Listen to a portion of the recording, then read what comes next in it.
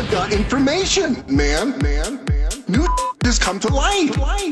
It's another My Talk Dirt Alert. The stories and headlines getting our attention from the world of entertainment and showbiz on My Talk 107.1. Come on, spill it. Well, we've got some concert news. Daryl Hall and Todd Rundgren are teaming up for a U.S. tour this spring, you guys. It's an 80-city tour that will kick off April 1st in Chicago and wrap up April 16th in Maryland. And tickets will go on sale this Friday, January 28th. Now, I said 80. I meant 8-city tour. Excuse me on that. 8. Because you can't do 80 cities in a matter of a month. But yeah, 8-city tour. And the closest to the Minneapolis area will be April 1st when they open up the tour in Chicago. All right. Yeah. Krispy Kreme, you guys. Now, we've been aware of this for a while. We've been telling you guys, let's donate the blood as much as we can. And Krispy Kreme is stepping up.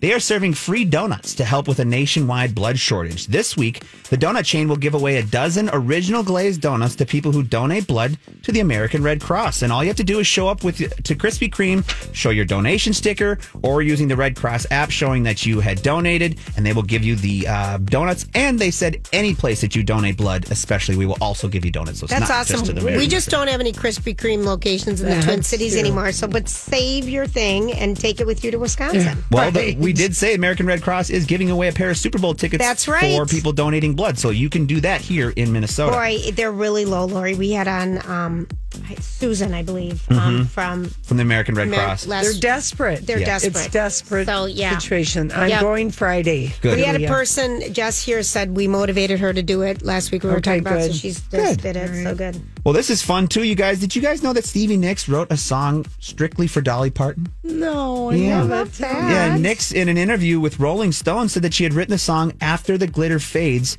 with Dolly Parton in mind. And Stevie said that we gave her the song, but she just didn't think that Dolly really got it because Dolly did in fact pass on the song. But she truly believes that if she would have gotten the song, she would have definitely taken it.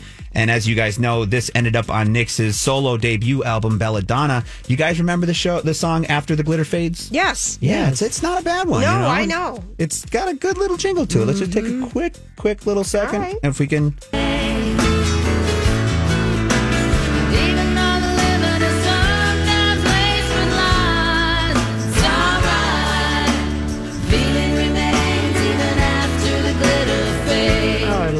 Right? Wouldn't that have been a great song for Dolly to sing? Yes. That's your My Talk Dirt Alert for this hour. For more entertainment news, download the My Talk app or go to mytalk1071.com.